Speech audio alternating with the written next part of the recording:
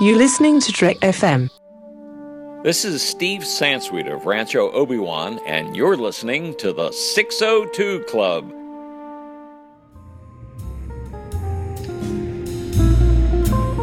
There was a little bar in Mill Valley where all the Starfleet trainees used to go. The 602 Club. You know it. I was there more times than I can remember.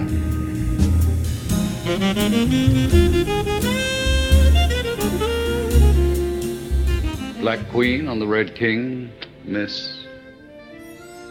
Solitaire. My name's Bond. James Bond. I know who you are, what you are, and why you have come. You have made a mistake. You will not succeed. Rather a sweeping statement, considering we've never met.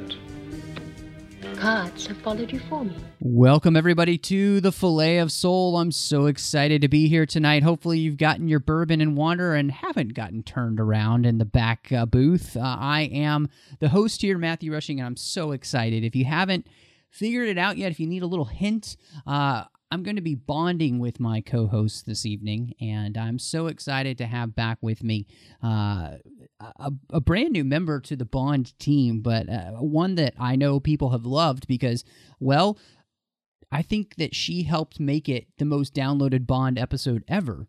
So, welcome back, Christy Morris. Hey, thanks. Wow, that's really flattering. Yeah, well... It was great. The episode did great, and it could just be because we had way too much fun talking about a movie that's not all that much fun.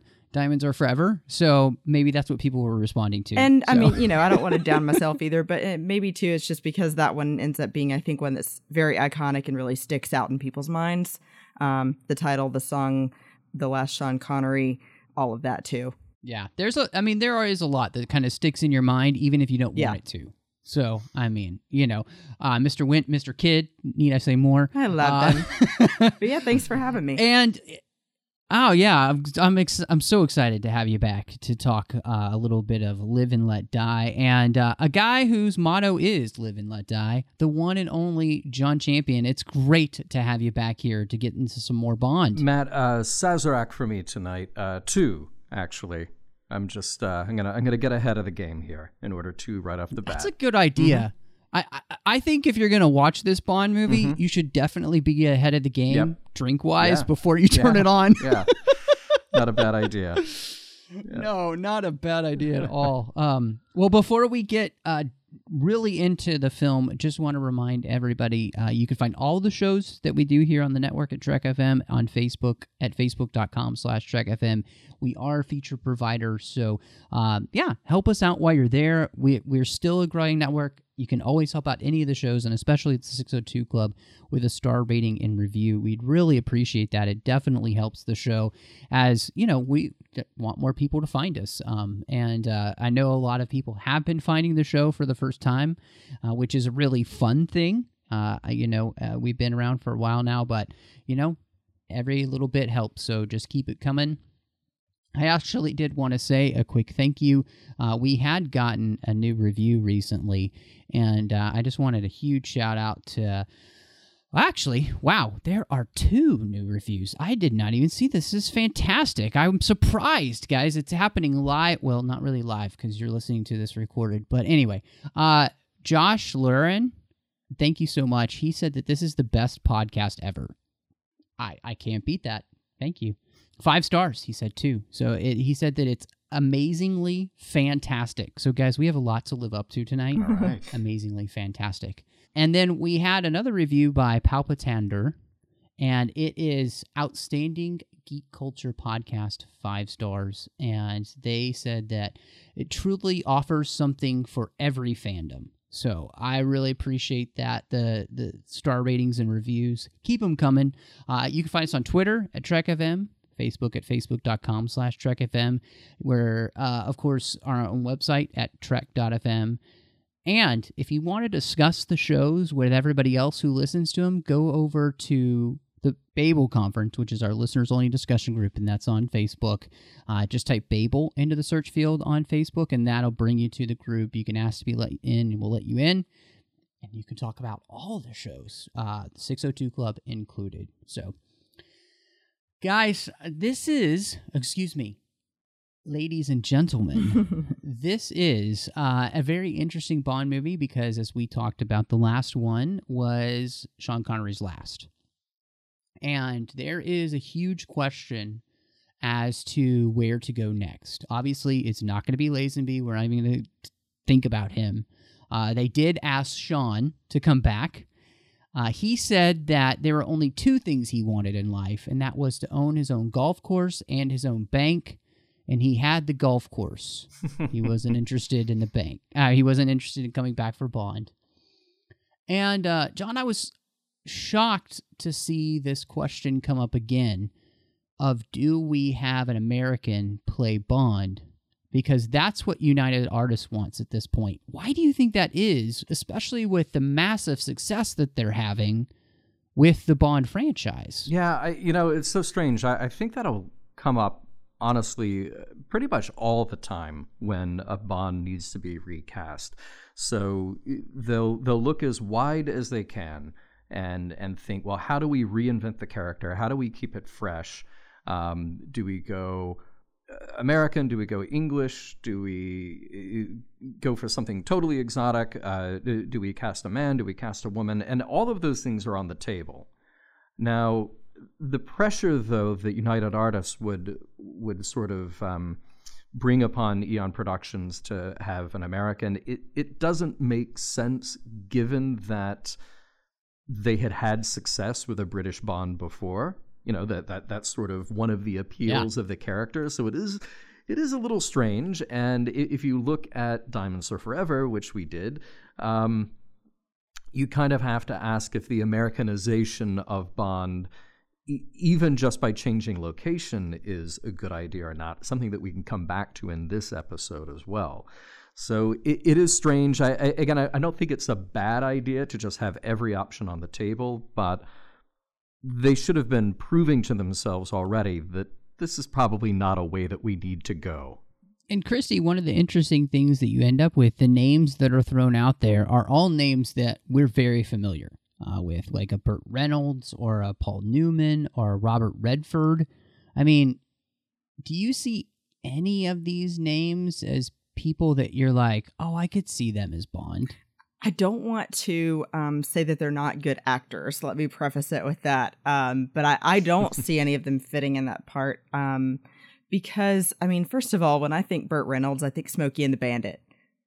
So, do I want that kind of persona in the suit being Bond? No, it feels like too much of a cowboy. And then Robert Redford, I feel like wouldn't enjoy or wouldn't be in his element as much trying to be a campy Bond like Roger Moore did. I feel like Robert Redford is that very serious actor. And so none of them really fit that to me. And I guess I understand that United Artists wants to mix it up. Maybe they're just bored with it by it being the 8th film. And so they're like, well, why don't we try again about this American actor being Bond idea? But really, in the end, I just always think British is better for this part. And maybe that's because it's so ingrained into me at this point. But I love it the way that it is. So, yeah, I don't think it would have worked. It's kind of the question that came about when they were thinking about doing Harry Potter. And do you Americanize that? Yeah. And I think we all instinctively say, no, and to me, I think even at this point, Bond really does feel like he has cemented himself as a British character. Like he is as British as it gets. In fact, I remember when the Olympics were in London years back now at this point. Yeah. And they had Bond jump out of an airplane. Oh, right.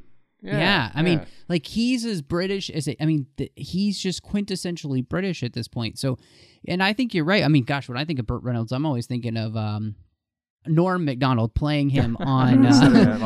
Yeah, exactly. Yeah, it's funny because it's a big hat. It's bigger than the normal size hat. It's funny.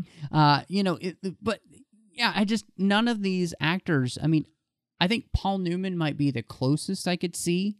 Yeah. But still, because he has that ability to be so wonderfully cunning and whatnot, but he also is very charming. Mm-hmm. But it's never, he could do the dangerous edge, is what I'm saying. Like, but yeah, I agree with Robert Redford. Just I don't think he would have fit the role. I don't think he'd been as comfortable in the role. And obviously, you know, when they decide to go with Roger Moore, even Roger Moore himself, you know, he's played Simon Templar in The Saint, and he's not going to be Connery.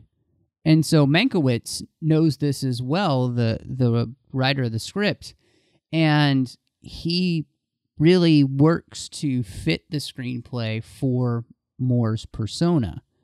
And so I guess the question is continuing on Moore's first outing here. What do you think of him in this first outing as James Bond? How does he work for you? What about you, Christy?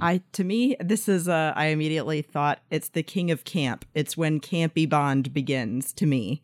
I feel like you said, Roger Moore has this charisma about him, but then he also can bring in that total goofy side of what we think of. Like I said, the only word I have is campiness, where he says, for example, after laying with Jane Seymour, he's teaching her lessons. And she says, well, do we have time for lesson number 3? And he goes, oh, sure. No use in going out half cocked. And you're like, whoa. Yeah. And everything like that about him in this movie makes me blush. Yeah, it's like your grandpa telling you a dirty joke. Yeah, you're like, isn't it? Grandpa.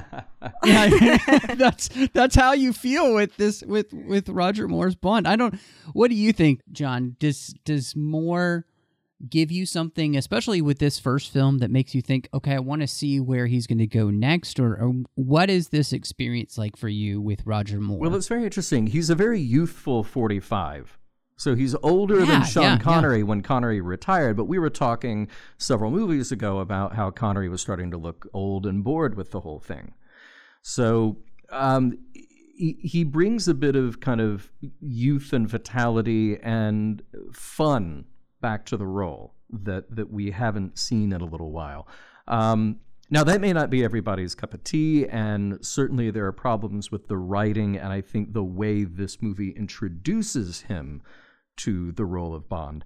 I think he's doing a fine job. I mean, I think he's okay given the material that he is given.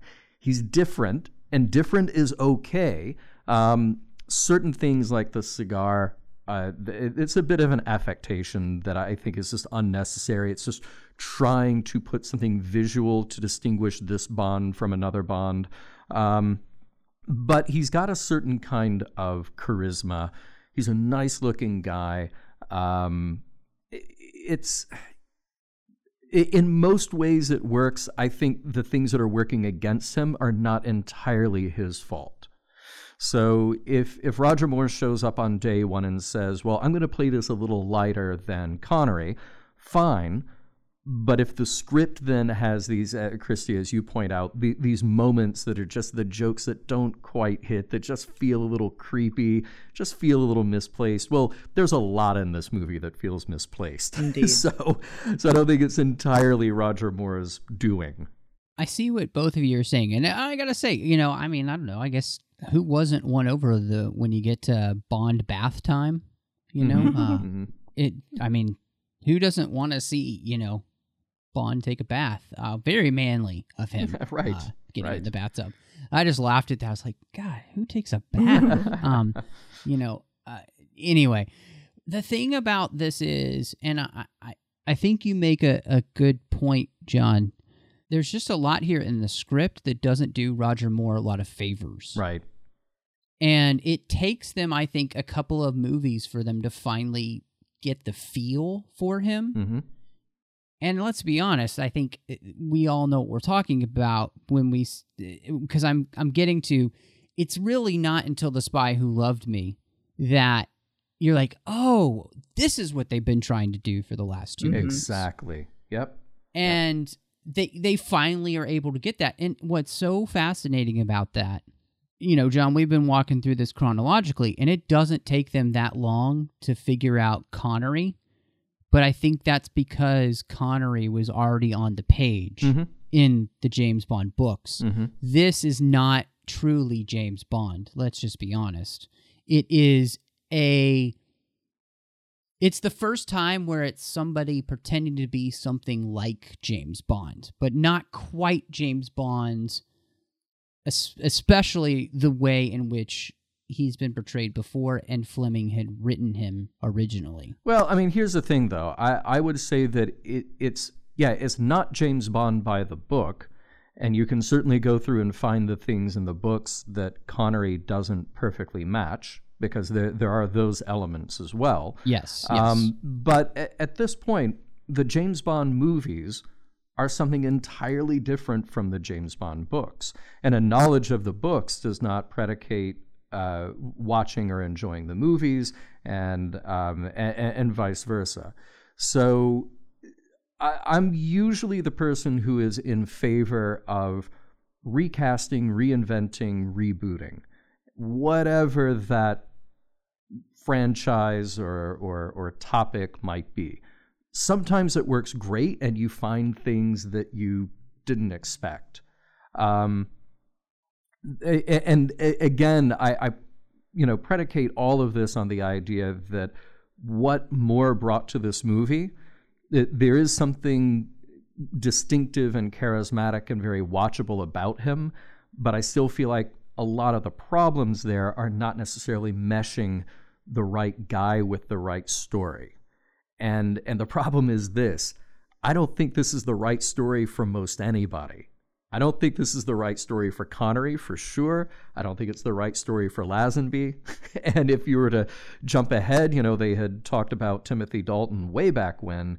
And even if you had brought Timothy Dalton in for this movie, I don't think it would have been the right match for him either. So it's a little tough to call. There's no way that Roger Moore can be Sean Connery's James Bond. He can only be Roger Moore's James Bond, just like Sean Connery can only be Sean Connery's James Bond. So what he's doing is his thing, and we've got several more movies to see how successful or unsuccessful that is in the long run. Yeah, I think you're absolutely right, because his thing is going to be what we get in the other films, like The Spy Who Loved Me, For Your Eyes Only, all of those, I think, start to hit more of that stride, and they really do fit more the Roger Moore Bond. I'm thinking of Bonds that might have pulled this story off the best, just throughout the series. I honestly feel like Timothy Dalton and Craig would have probably been the closest to be able to pull off this story, because really what this story needed was less camp and more edge. Mm-hmm. And that was never going to be Roger Moore. Yeah. And I think you're absolutely right. None of the material is just really fitting the character, and it's not his fault, because I think you hit something on the head earlier, which is Moore does something for the Bond franchise that it's needed, and it's needed life. Yeah. And vitality. And he definitely brings that. There is nothing about him here that feels old or tired. I mean, let's just talk about it. But the movie has a credit sequence that doesn't have Bond in it at all. Mm-hmm. And then you get the song, and then you go to Bond's house, and there's this wonderful scene to introduce you to Bond, mm-hmm. with Q, with M coming over, Moneypenny. He's trying to hide a woman that he's had in his place and not let M know she's there. Also, somebody, an Italian agent who, he basically has stolen away. Mm-hmm. And all of this stuff. It is the perfect opening for Roger Moore as Bond. And it sets you on a real high, I believe, because everything is clicking. Like, this is all Roger Moore stuff. Yeah. And then the rest of the movie lets him down. But it's a fantastic beginning, and it's a great introduction to him as James Bond, because, I mean, he even starts all the jokes with the watch with the magnet and taking her dress off and everything. I mean, that's just classic Roger Moore. Yep. And unfortunately, that's the only time we see Moneypenny in the whole movie. Or Q. Or M, sorry. Yeah. Yeah, you're right. No there's Q. actually no Q in this movie. We don't have an opportunity to do that. I just absolutely love that M just barges into his house in the middle of the night. And what I like about it is that it also creates an interesting new dynamic for those characters, you know? And it sets them on a different path for these films. And I just thought that was really fun. So, it's definitely a good way to start off the movie. I wanted to ask you something that I really did notice, though, about the film. The difference between Bond and even just the way he's dressed, it's, very straight-laced gentleman's apparel, and kind of his mannerisms and character and everything, and how they just really kind of stick out like a sore thumb everywhere he is in the movie that's not London at this point. And I'm sure even if he was out in the streets in London, he would stick out too, because the world has changed so much, but Bond hasn't. And so when he's walking around New York and Harlem, it has nothing to do with his skin color. It just has everything to do with his mannerisms, the way he's dressed and all. Did either of you notice that at all in this movie? Oh, how could you not notice it? Yeah. I mean, I think part of the problem here is sort of a misfire in how they approach it. So when we were talking about You Only Live Twice, one of the things that I picked up in that was this weird kind of cultural appropriation, where it was painting Japan and Japanese culture as this otherworldly, exotic place that the white man has to go figure out. And we kind of get that here. Well, we definitely get that here with Bond's entry into Harlem, and then all the other places that he ends up, where he does stick out like a sore thumb, where he definitely does not belong there. But it's sort of like for the moviegoer, whoever the producers assumed their audience was, he's sort of like their entry port into this bizarre world that they would otherwise never experience on their own. So it's a bit strange, and that really speaks to the blaxploitation roots of this story. Yeah, I was going to say, I think you really hit a point there as well, Matt, with saying that it's not just about the color of his skin. It's about anyone that walks into a really casual place like Filet of Soul and is wearing a well-looking, tailored suit, and, speaks like they're well-educated and things like that. That kind of place is more of like, everybody's using slang, hanging out, having some fried chicken kind of thing. Because it's in the name of the restaurant even. It's like a soul food kind of place. And I think he sticks out for all of those reasons. Which is a little bit funny when you think about the fact that he's a secret agent and he's on a mission, and you send out the guy who does stick he's anything out but undercover. Right. Yep. Exactly. Yep. It's exactly that. And I think it's a great time to talk about, John, this kind of new direction that the Bond films kind of go in, because the first 4 or 5 films really set the stage and set the tone for everybody else to want to follow.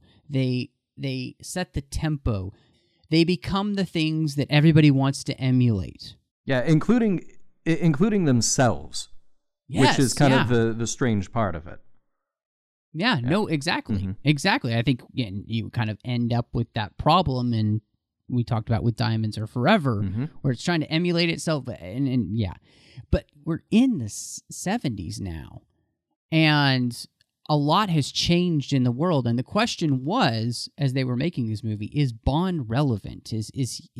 Do people still want to go see him? And that's where you get them turning to what's popular and trying to incorporate that into Bond, which is the blaxploitation films. And we use that as a basis for, the villains in the movie, which is sad that it's only the villains and they don't have a character that's helping them, so you get a balance. Like, they're just the villains in the movie, and that's disappointing. They do have one Quarrel that helps him on the boat right. later.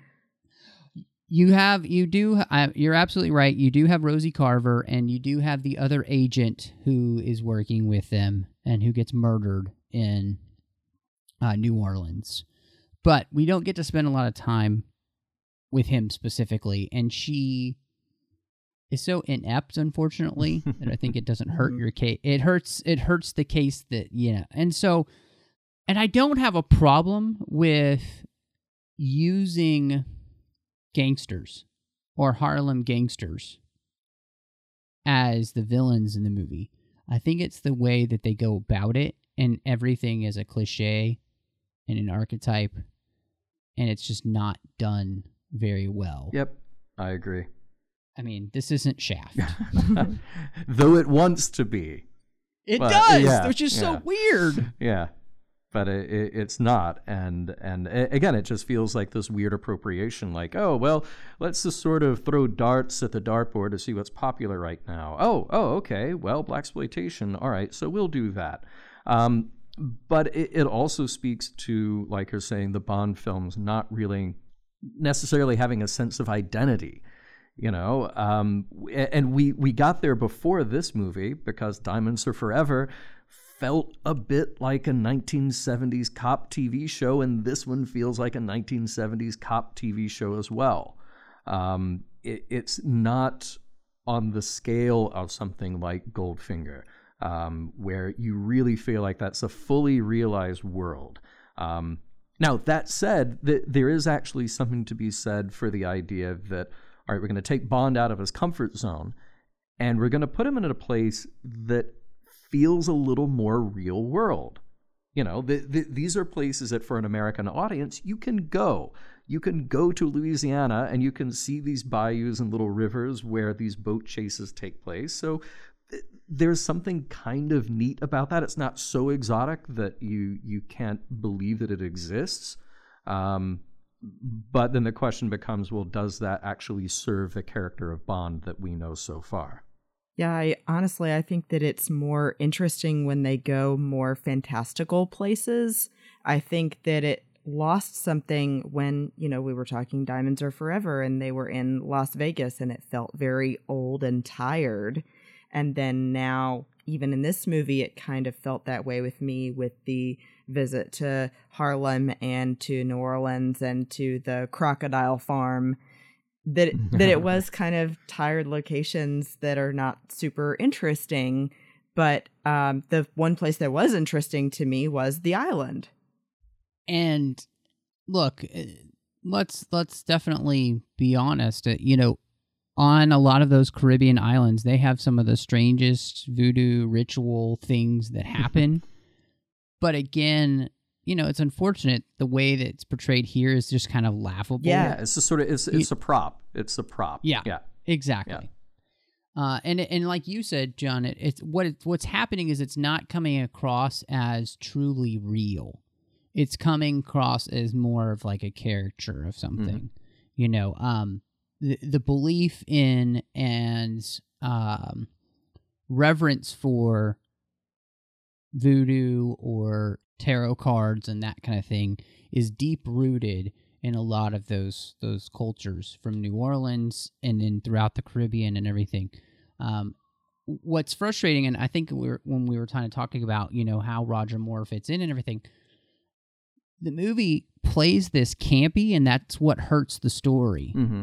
Is it's not being played as serious as when you got Goldfinger was even kind of serious.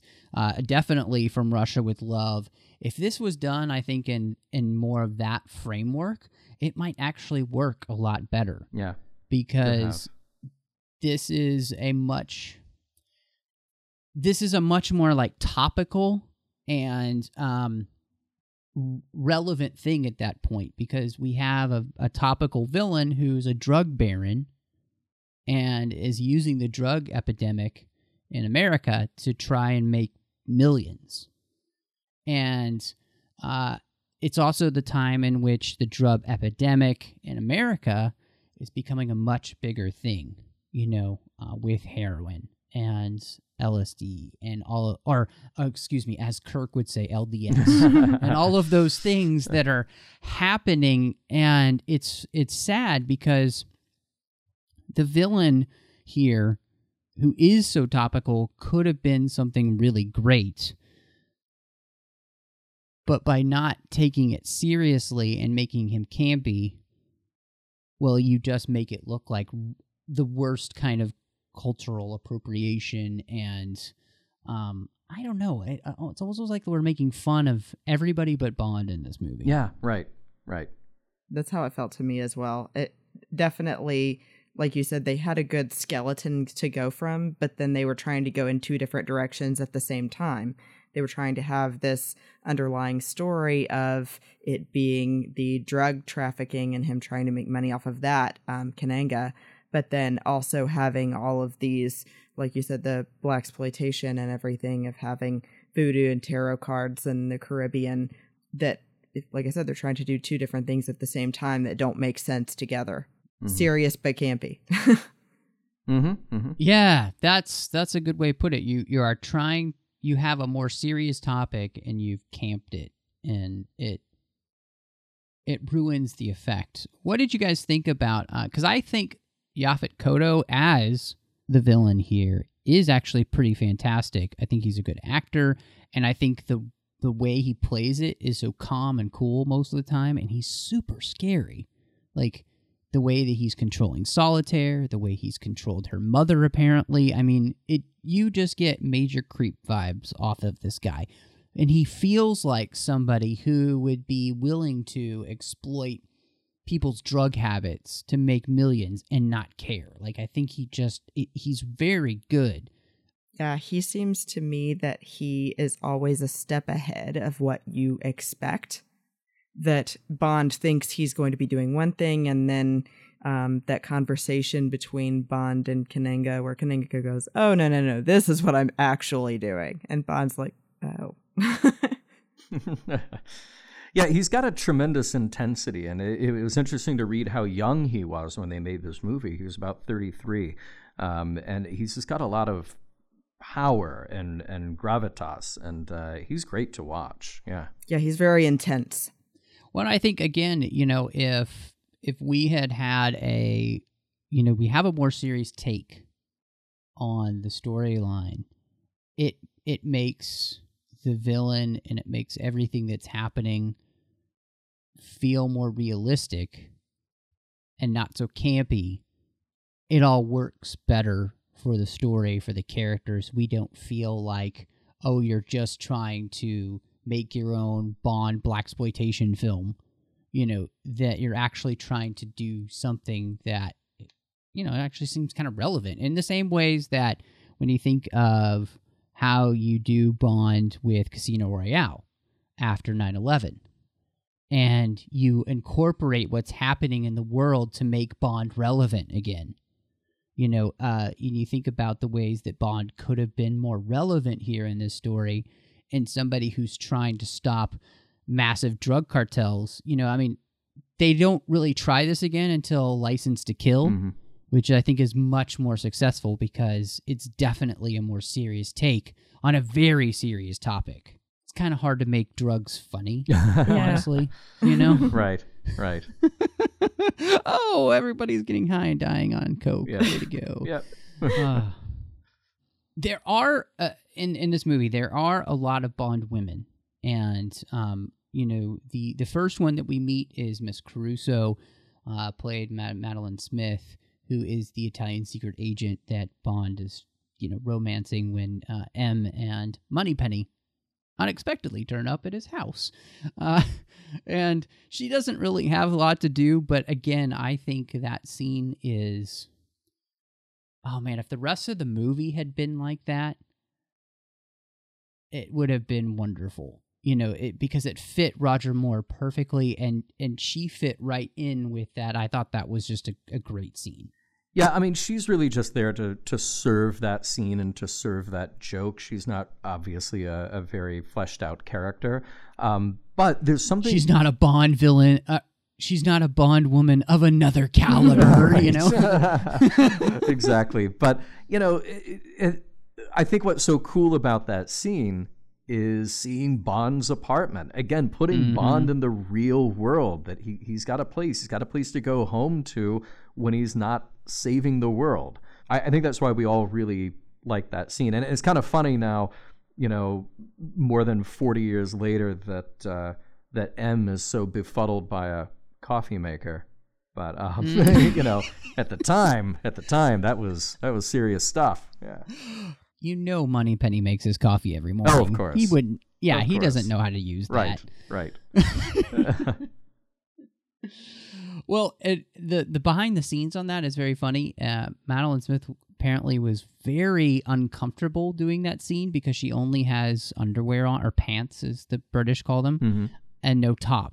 And apparently Mrs. Moore was on the set for those scenes, and she was just very uncomfortable being in bed with Roger and being that unclothed when his wife was around. So I was like, that's I could understand that. No, I wouldn't want to do that either. Yeah. Right. Which is weird because now in Hollywood that's so common. It seems like nobody cares now, and it was a bigger deal in the 70s. Yeah, I think that's just a commentary on our culture more so than anything else. But we have Gloria Henry as Rosie Carver, and I don't know what to make of this character, honestly. I didn't remember her being so unbelievably inept in the film, but it had been a long time since I'd seen this, and I just feel like it's really sad that they went that way with the character. I'm really disappointed that they didn't have her have more substance. I felt that way too. I honestly felt like she was running around and screaming a lot and not filling in the gaps with much language that was useful other than the screaming. So it definitely felt like, why is she so lacking? What are we going to see from her next other than this kind of disappointment? Yeah, it's unfortunate. I mean, you think that they started with this kernel of a character where, okay, well, we'll try to give her we'll give her a position that she's in on the mission, and we'll give her a little bit of edge. But then they just shoot themselves in the foot all over the place with that character. So it's such a botched attempt. Even if she does die. If you were to rewrite it, even if she does still die the way that she did there, just give her some dignity. Just give her some competence. Yeah, and I like that you said it's like they started out with some edge to her when she comes in and she sneaks the pistol in the door frame, and then he happens to grab it and then throws her in. You think that she's going to be a more tough stand-up woman, and then immediately she turns into this, just frightened, silly girl who needs Bond to protect her. And I'm like, wait a minute, she came into his room with a gun, and now she's a, puddle of goop. Yeah. I mean, she's no Grace Jones. So let's just right. So, right. It's funny you both saying those things, because my wife turned to me and she's like, wait, she's supposed to be like in the CIA? Like, who is she? It made absolutely no sense that she would be somebody who's on her second mission and works for an intelligence agency and yet seems to have no intelligence. Yeah. And that is so frustrating for the character, because it would have been so much better for her and Bond to be more equal, and yet you can still have her die in a similar fashion, but give her kind of a Vesper-like reason for betraying Bond, so that she is a much stronger character. And honestly, I mean, I think it's obvious at this point they don't care about that kind of stuff. Yeah, and it's just here, and that's what we get. And I think it's disappointing because, again, this movie does kind of have a backbone. And no, I'm not talking about the book, because the book is awful. I had a really hard time getting through this book, and it's not a good book. Fleming put a lot of really bad racial stuff in there. It's just not a good book. But the storyline that they kind of come up for the movie has a backbone that could be very interesting if it had been done with some tweaks and changes here and there. But they kind of take the camp way out. Yeah. Every time. And I think it definitely hurts the movie. So we finally arrive at Jane Seymour as Solitaire.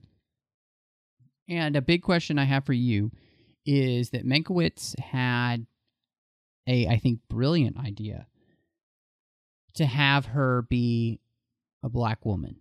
And he wanted it to be Diana Ross because he felt like it would fit the storyline that they were doing, which I think is exactly what I argued that we needed earlier, was somebody who was African American or black to be on James's side and not be somebody who feels incompetent. I think it would have been fantastic. So I don't know. What do you think, John? Yeah, I agree. There would also be something about having somebody like Diana Ross there that would give that character a bit more backbone. The problem with the way that Solitaire is written and portrayed in this movie, and it's nothing against Jane Seymour. She's lovely. She is a great actor.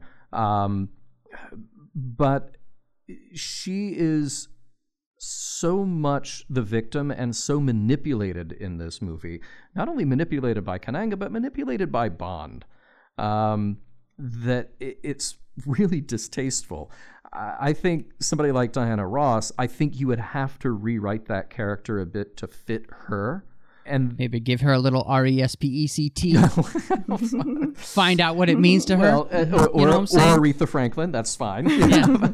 I'm just saying, I think Diana Ross could need a little respect. You know what I'm saying? I think that would have been a different interpretation on the character, and that's really what that character needed. Yes, I definitely agree with you. I think that it's not the actor's fault. I think that the character needed more backbone to it, like everyone has said, and that she does get manipulated by everyone. And it felt also kind of weak in a way that they were trying to throw some reason in that Jane Seymour has her power of clairvoyance, of all-knowing, of reading the cards because she's a virgin.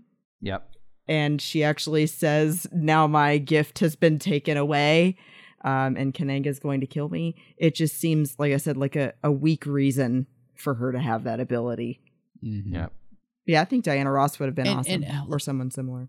What's so sad is that it could have been an interesting statement on human trafficking, because it's something that's been around forever, right? And so whether she's white or black, you could still do that story, because it's clear that her mother has been in this position. Now she is in this position, and there's a history of human trafficking, of people with this power, right? Mm-hmm. I don't necessarily even think it's bad if that is because they are virgin. It's how you write it and how it's portrayed here is just so... The only word I can think of is just creepy. You know, like the whole thing is creepy. And it works okay, I think, a little bit when it's more the villain towards that way with her. But then when you have your hero, and I put that in quotes here because the serious quotes... your hero take advantage of her the same way, you kind of lack the hero. Yeah. Like, and it's, it would be different if the story had written that she asks for him to take away her power on purpose, then he do it and not realizing he's doing it. And, you know, like, because she knows that this is going to happen when she sleeps with him, but she says it's just in the cards, right? Yeah. And he doesn't know that it's going to happen to her. Like, he doesn't realize that. But I would like it better if it was written that she's doing it on purpose, and she makes that kind of clear afterwards. Like, thank you for taking away this power. Now he doesn't. Because then she would be free, technically. Pretty much. Well, I mean, yeah, she doesn't have the power, and as long as she can get away with Bond, yeah, she's... Exactly. So, I mean, Jane Seymour is ridiculously gorgeous in this role. I mean, she's a dream, and she's good enough for what she's given to do. I think, like, all of this movie, what we're saying is it's just not written very well. I definitely agree. It was not her fault. It was the writing. Sorry, writers. I think that she did a great job with what she was given, and I did think that I have to give some props to the costume design. I think that her outfits were so interesting and elaborate. And I guess what in my imagination I would kind of imagine a tarot card reader sequestered up in someone's mansion to wear. I hate those tarot cards that have the 007 logo on the back of them. Yes. It's one thing to hide in a little self-referential something in a movie, but to have that on the back of every card and it's prominently displayed every time they show the cards, that drives me nuts. Mm-hmm. Good marketing. I mean, if you can buy them, great, but it's too much. Yeah. It's too much. You're absolutely right. You know, the thing that I like Jane Seymour. I love Jane Seymour. She's incredibly beautiful. And she was absolutely so much fun on the extras. She tells some wonderful stories. So if you get a chance, watch them. The best thing about the extras with Jane Seymour, she is on the set of Dr. Quinn Medicine Woman while they're filming it, and she's wearing her like Dr. Quinn dress and like has her hair done like Dr. Quinn and everything. And I thought that was fabulous to see, because I was like, classic. That's hilarious. What a time capsule right Nice. there. And for the most part, you would just think she's on another role.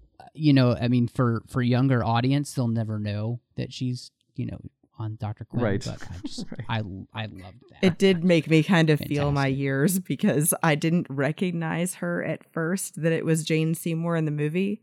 And then all of a sudden my realization was, it's Dr. Quinn Medicine Woman. Yes. Well, and a couple years back, when the 602 Club was a lot younger, Norman Lau made me watch the original Battlestar Galactica, and she's in that for a few episodes, and it's around the same time period, and she's just as beautiful. And so, yeah, they really picked somebody who is vibrant and gorgeous and everything else, and it's and she's, you know, iconic as a Bond woman because of that. She's not iconic because of what she's actually given to do in the movie. Yeah. I got a question for you guys about J.W. Pepper. Nope. You don't like J.W. Pepper, boy. You're saying you don't like the Bayou. You know, J.W. I Pepper. forgot exactly how much of him was in there. I literally thought, you know, when that scene started up again, I was, okay, well, yeah, he's parked in the car, and then he sees the other car go by, so he calls it in and he makes some stupid joke. And then we're going to see him again in a little bit at the end when he says, secret agent on whose side? And I thought, okay, that's it. I didn't realize it's like a good 15 minutes of J.W. Pepper jokes, and they're just scattered throughout this epic boat chase. Yeah, boat and car chase. It just feels needless. Why did they throw it in? Especially in a world that is not that type of character. He just seems very out of place, annoying. You know, that whole feel that would be a 70s cop film, not a Bond film set in Cajun territory. I guess they figured if they're going to go in for exploitation and stereotypes, they'll just hit all of them along the way. Yeah, throw another one in there. You know, yeah. And there's also this weird thing about 70s and early 80s movie making, and I think particularly from a European sensibility, where it's sort of like they don't need a joke that they don't love. So one of the things that drives me insane about Superman 2 was that when they brought in Richard Lester to make that movie, based on the footage that Richard Donner had already shot simultaneous with Superman, the movie, what Richard Lester did then was throw in all these jokes and one-liners that just didn't need to be there at all. And that seems to be kind of from the same school that brings you a character like J.W. Pepper. It's just like, well, we're missing a beat before we leave this scene. I know, we'll just throw in a really stereotyped character and give him a punchline, and then we can move on. They were Mankiewicz created the character as an opportunity. He said he wanted somebody to be able to laugh at. So you're actually supposed to laugh at him, you know. which is good. At least he's recognizing we need to laugh at this guy and his ridiculous attitude about everyone but himself. Mm-hmm. If you had maybe seen him twice, that would be fine. But you're absolutely right. This gag gets drug on for at least 10 minutes or more of the film, along with a river chase and a car chase that's just... I mean, technically what they're having to do with the boats on the bayou and stuff and getting them to jump and everything, it's pretty fascinating watching like the extras. But it's not an exciting thing. Yeah. You know, I'm trying to think of a boat chase that's actually exciting, and I feel like the only one that's truly exciting to me is The World Is Not Enough. Mm-hmm. In the Thames. I think that's a pretty exciting boat chase. But this one, it's going on so long, and with the J.W. Peppa stuff happening all over the place, I just want to punch him in the face. You seem like you really like saying that, though. Just because it lets I can use my Texas accent, you know, and really dig into it. That's the only fun part. The rest of it, I was really cringing in. And I have to say this, during that whole part of the film, I was ridiculously bored. Yeah. And that hasn't happened in any of these Bond movies yet. Even Diamonds Are Forever. I wasn't bored. I was kind of more intrigued by some of the weird things that are happening on screen. But I was finding myself legitimately just playing with my phone during the scene, waiting for it to be over and get to the next point. Because I wasn't finding it visually entertaining, at least. Yeah, I mean, I'll give him this, that, you know, technically there are many great moments in that. And again, like I said about the location, it feels very real world. It feels very tangible that these are... Yeah, you know, real boats, real cars in a real location, so you can kind of wrap your head around that, and that does make it somewhat exciting, somewhat interesting, but not enough to keep this thing going for more than 10 minutes. And it feels like the chase is not going somewhere. You don't understand what the end goal is, and you're just watching the same two scenery interchange over and over again. Yeah, it's very true. You lose your sense of... space in that, where they're trying to get from, where they're trying to go to, and what will happen when they get there. Yeah, but I did write in my notes that I said boats can cross land. Oh, yeah. You didn't know that? You actually, no, you both are blowing my minds. I don't know why I didn't think of that.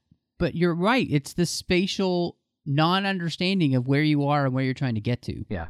Because it just feels like... And those river systems in the bayou kind of feel like that, but it doesn't help you as a viewer. You just kind of get lost. Yeah, completely agree. And sadly, we're going to have to talk about J.W. Peppa again. So, just get ready. Okay.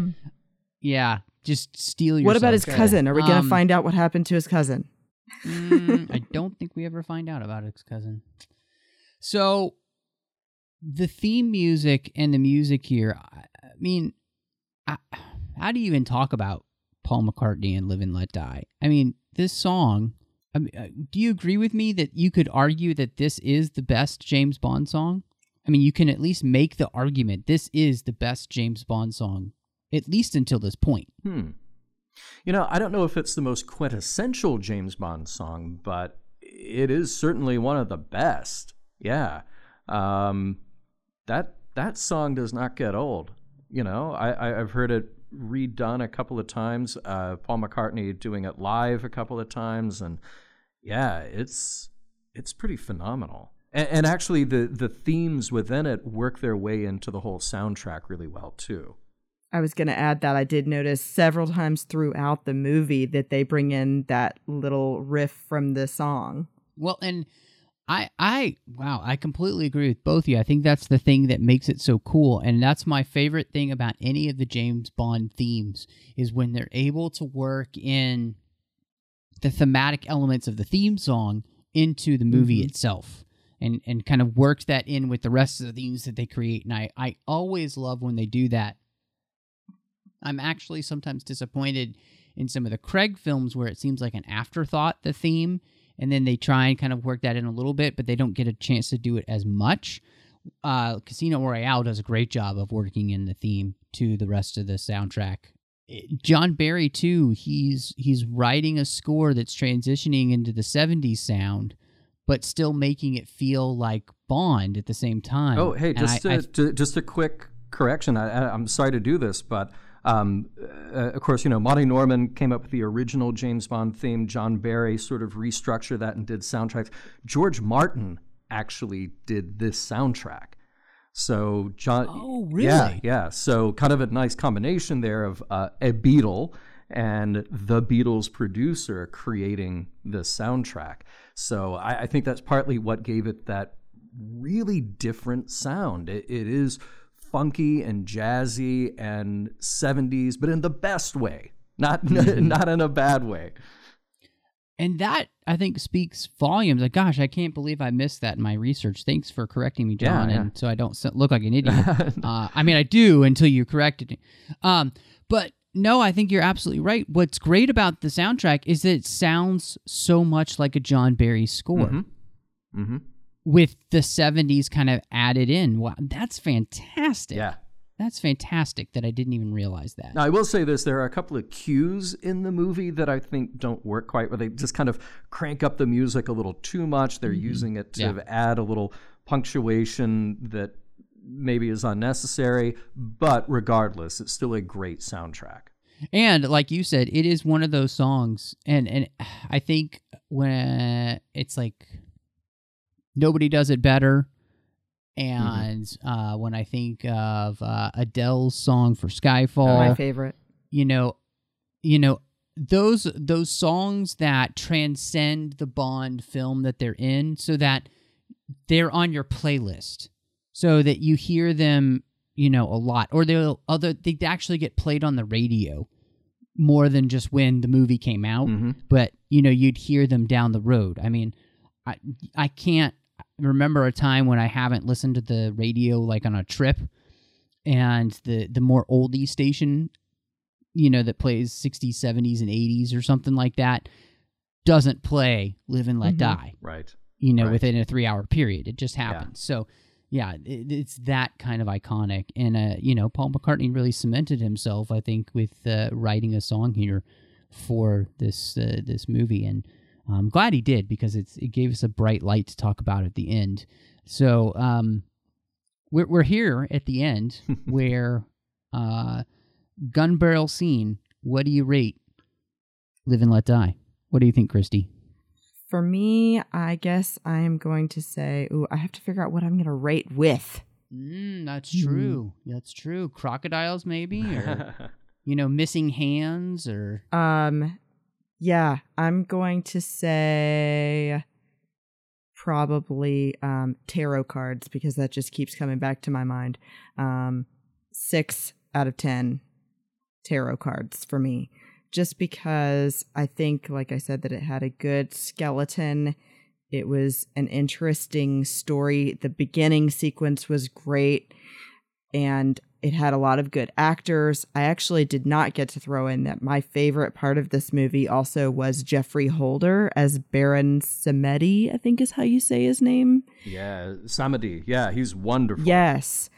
So I think those kind of things really redeem this movie, and it's our first foray into Roger Moore movies. So I love that. But I think that all of the blaxploitation and J.W. Peppa and those parts detract for me. So I give it 6 out of 10.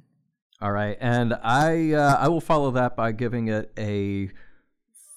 You know what? I'm actually going to give it a 4 out of 10. I'm going to give it 4 magnetic watches out of 10. Yeah, and one of those points is for the watch. It's a cool gag. And the watch and the dress was adorable. Yeah, right. And I think Roger Moore is fine. I think Geoffrey Holder is great. Yaphet Kotto is exciting to watch. It's just that, when we got to this movie and looking at the schedule ahead, I was kind of excited. It's like, okay, well, we did all the Connery movies, and we didn't exactly end on a great note with the Connery movies, but I was excited to get into this new era. And I remember liking this movie a lot more than when I rewatched it for this show. I can see why this movie was popular at the time. This movie does not hold up well, though. And it's really unfortunate. It like you said, Christy, it's got good bones. It's got some good ideas. I think the idea in that boat chase is great, but it's just put together horribly. And I don't think any of the failing of the movie or its inability to age well, I don't think any of that is due to Roger Moore. You have a problem with the writing. You've got a problem with that icky exploitative feel. It just doesn't fire the way you want it to. And it feels more like a 70s cop show even than Diamonds Are Forever did. And that felt a lot like that felt a lot like a 70s cop show.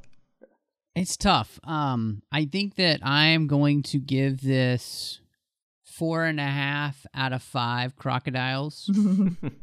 That half one got stepped on by Bond, and he just didn't got 4.5. So, and he got he got eaten by the other crocodiles. So, and for all the reasons that we've pointed out, there is a better movie here in this, and I think we constructively talked about the ways in which we would have changed it to make it a better film, and it gets those 4.5 crocodiles because Roger Moore does bring something to this film franchise that it's needed for at least since Diamonds. I thought Lazenby was bringing that on Her Majesty's Secret Service. I thought he brought that vitality.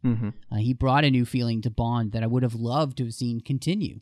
Unfortunately, he doesn't continue with the films, and so we don't get that chance. Diamonds brings back an older and tireder Sean Connery, and it doesn't really work. And here we finally do have a Bond who, though he is older than Sean Connery, actually looks and feels younger. And what he's giving to work with and what the other actors are giving to work with doesn't bring out the best in them. And I don't think that's their fault whatsoever. So, when we talk about moving on with more, I'm decently excited. Now I remember why I don't rewatch this movie. I just, it's not a Bond movie that I feel like after you've probably seen it once or maybe twice, it's worth watching if you're just trying to say you've seen all the Bonds, but it's not really worth revisiting. And so, I'm excited to get to the Man with the Golden Gun because at least we have Christopher Lee as the villain. And Christopher Lee is always delicious in whatever role he's in because he definitely puts his heart and soul into that. So I'm excited to get there with you guys. And then, of course, The Spy Who Loved Me is coming up soon this summer. So, I mean, who's not excited about that? I mean, that's when Roger Moore is cemented. And so much of what we know of Roger Moore is cemented. So yeah, good stuff. And I love getting to talk about this stuff with you guys. Thank you so much for joining me and joining me in this crusade of talking about all of these Bond films. It's an absolute blast doing it, and I'm so glad to have you both here. We get to do this because we have incredible people who support the network each and every week through patreon.com, because there's absolutely no way that we can release a show almost every day in the network and have all the downloads we do. In fact, this month for the 602 Club was its second biggest month ever, and that was over 10,000 downloads. Now, each of those downloads actually costs us money. And so we need your help to make sure that we can keep all the shows coming to you each and every week. You can go to patreon.com/TrekFM and you can see how you can become part of the team. We've got some great stuff for you for different levels that you are at. And again, it's patreon.com/TrekFM. I want to say a huge thank you to Ken Tripp and Davis Grayson for supporting the 602 Club associate producers through Patreon. Both of those guys, longtime supporters of this show and the network, and we really, really appreciate it because it's people like them that make sure that it comes to you every week. It's going to be a busy time for the 602 Club here. We've got a bunch more supplementals coming for you because we've had so much geek stuff coming out recently. So just buckle your seatbelts and enjoy it. I'll be working overtime for you guys, but I hope you like it. I don't want you to miss out on stuff. So, goodness, Christy, if anybody wants to talk to you about Bond or anything else, where can they find you online? They can find me at More Christy, MORRCHRISTY, mostly on Instagram and a little bit on Twitter. Awesome. And John, if anybody wants to catch up with you, talk a little bit of Bond or Star Trek or anything else, maybe they want to understand who that person is on the picture of your Twitter account.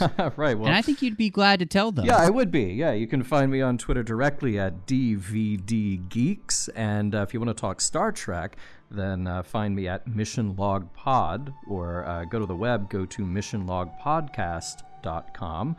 Another show that you will find here on Trek FM. And we'll talk Trek over there, but we'll talk anything else over at DVD Geeks. Yes, and you should definitely catch up with John again. Ask him who that avatar is, because it's a person in a show that you want to know. Yeah, it's good stuff. We'll talk about it. You can find me on Twitter, MattRushing02. I am on Instagram at mrushing. Make sure you're following that, because it's going to be at Star Wars Celebration in a couple weeks, and there's going to be lots of pictures coming for that, so be sure to follow me on Twitter or Instagram. You're going to love it with all the Star Wars news and fun coming. You can find me here on the network with the 602 Club, of course, and the Star Wars 602 Club collection. Both of those are two different feeds. They're on iTunes, and they both need your help with star ratings and reviews.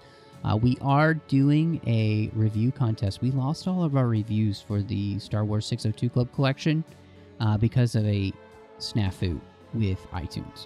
We're giving away a couple of copies of Rogue One on Blu-ray. So you got till May 18th to get those reviews in there, and we'll do a drawing for both of those copies, and hopefully you'll win the brand new Star Wars movie that's coming out on Blu-ray. You can also find me on the Nerd Party Network with John Mills talking about aggressive negotiations. It is a blast as we dive into the fun, esoteric, weird, minutia, goofiness, silliness, seriousness of Star Wars each and every week. You're going to want to check it out. It's a blast. And then I'm doing Owl Post, a Harry Potter podcast with Dre Kaufman there, talking about each and every chapter of Harry Potter. And it's so much fun. So, again, all those shows are on iTunes, so I hope that you will check them out. And thank you so much for joining us. And y'all come back now, you hear?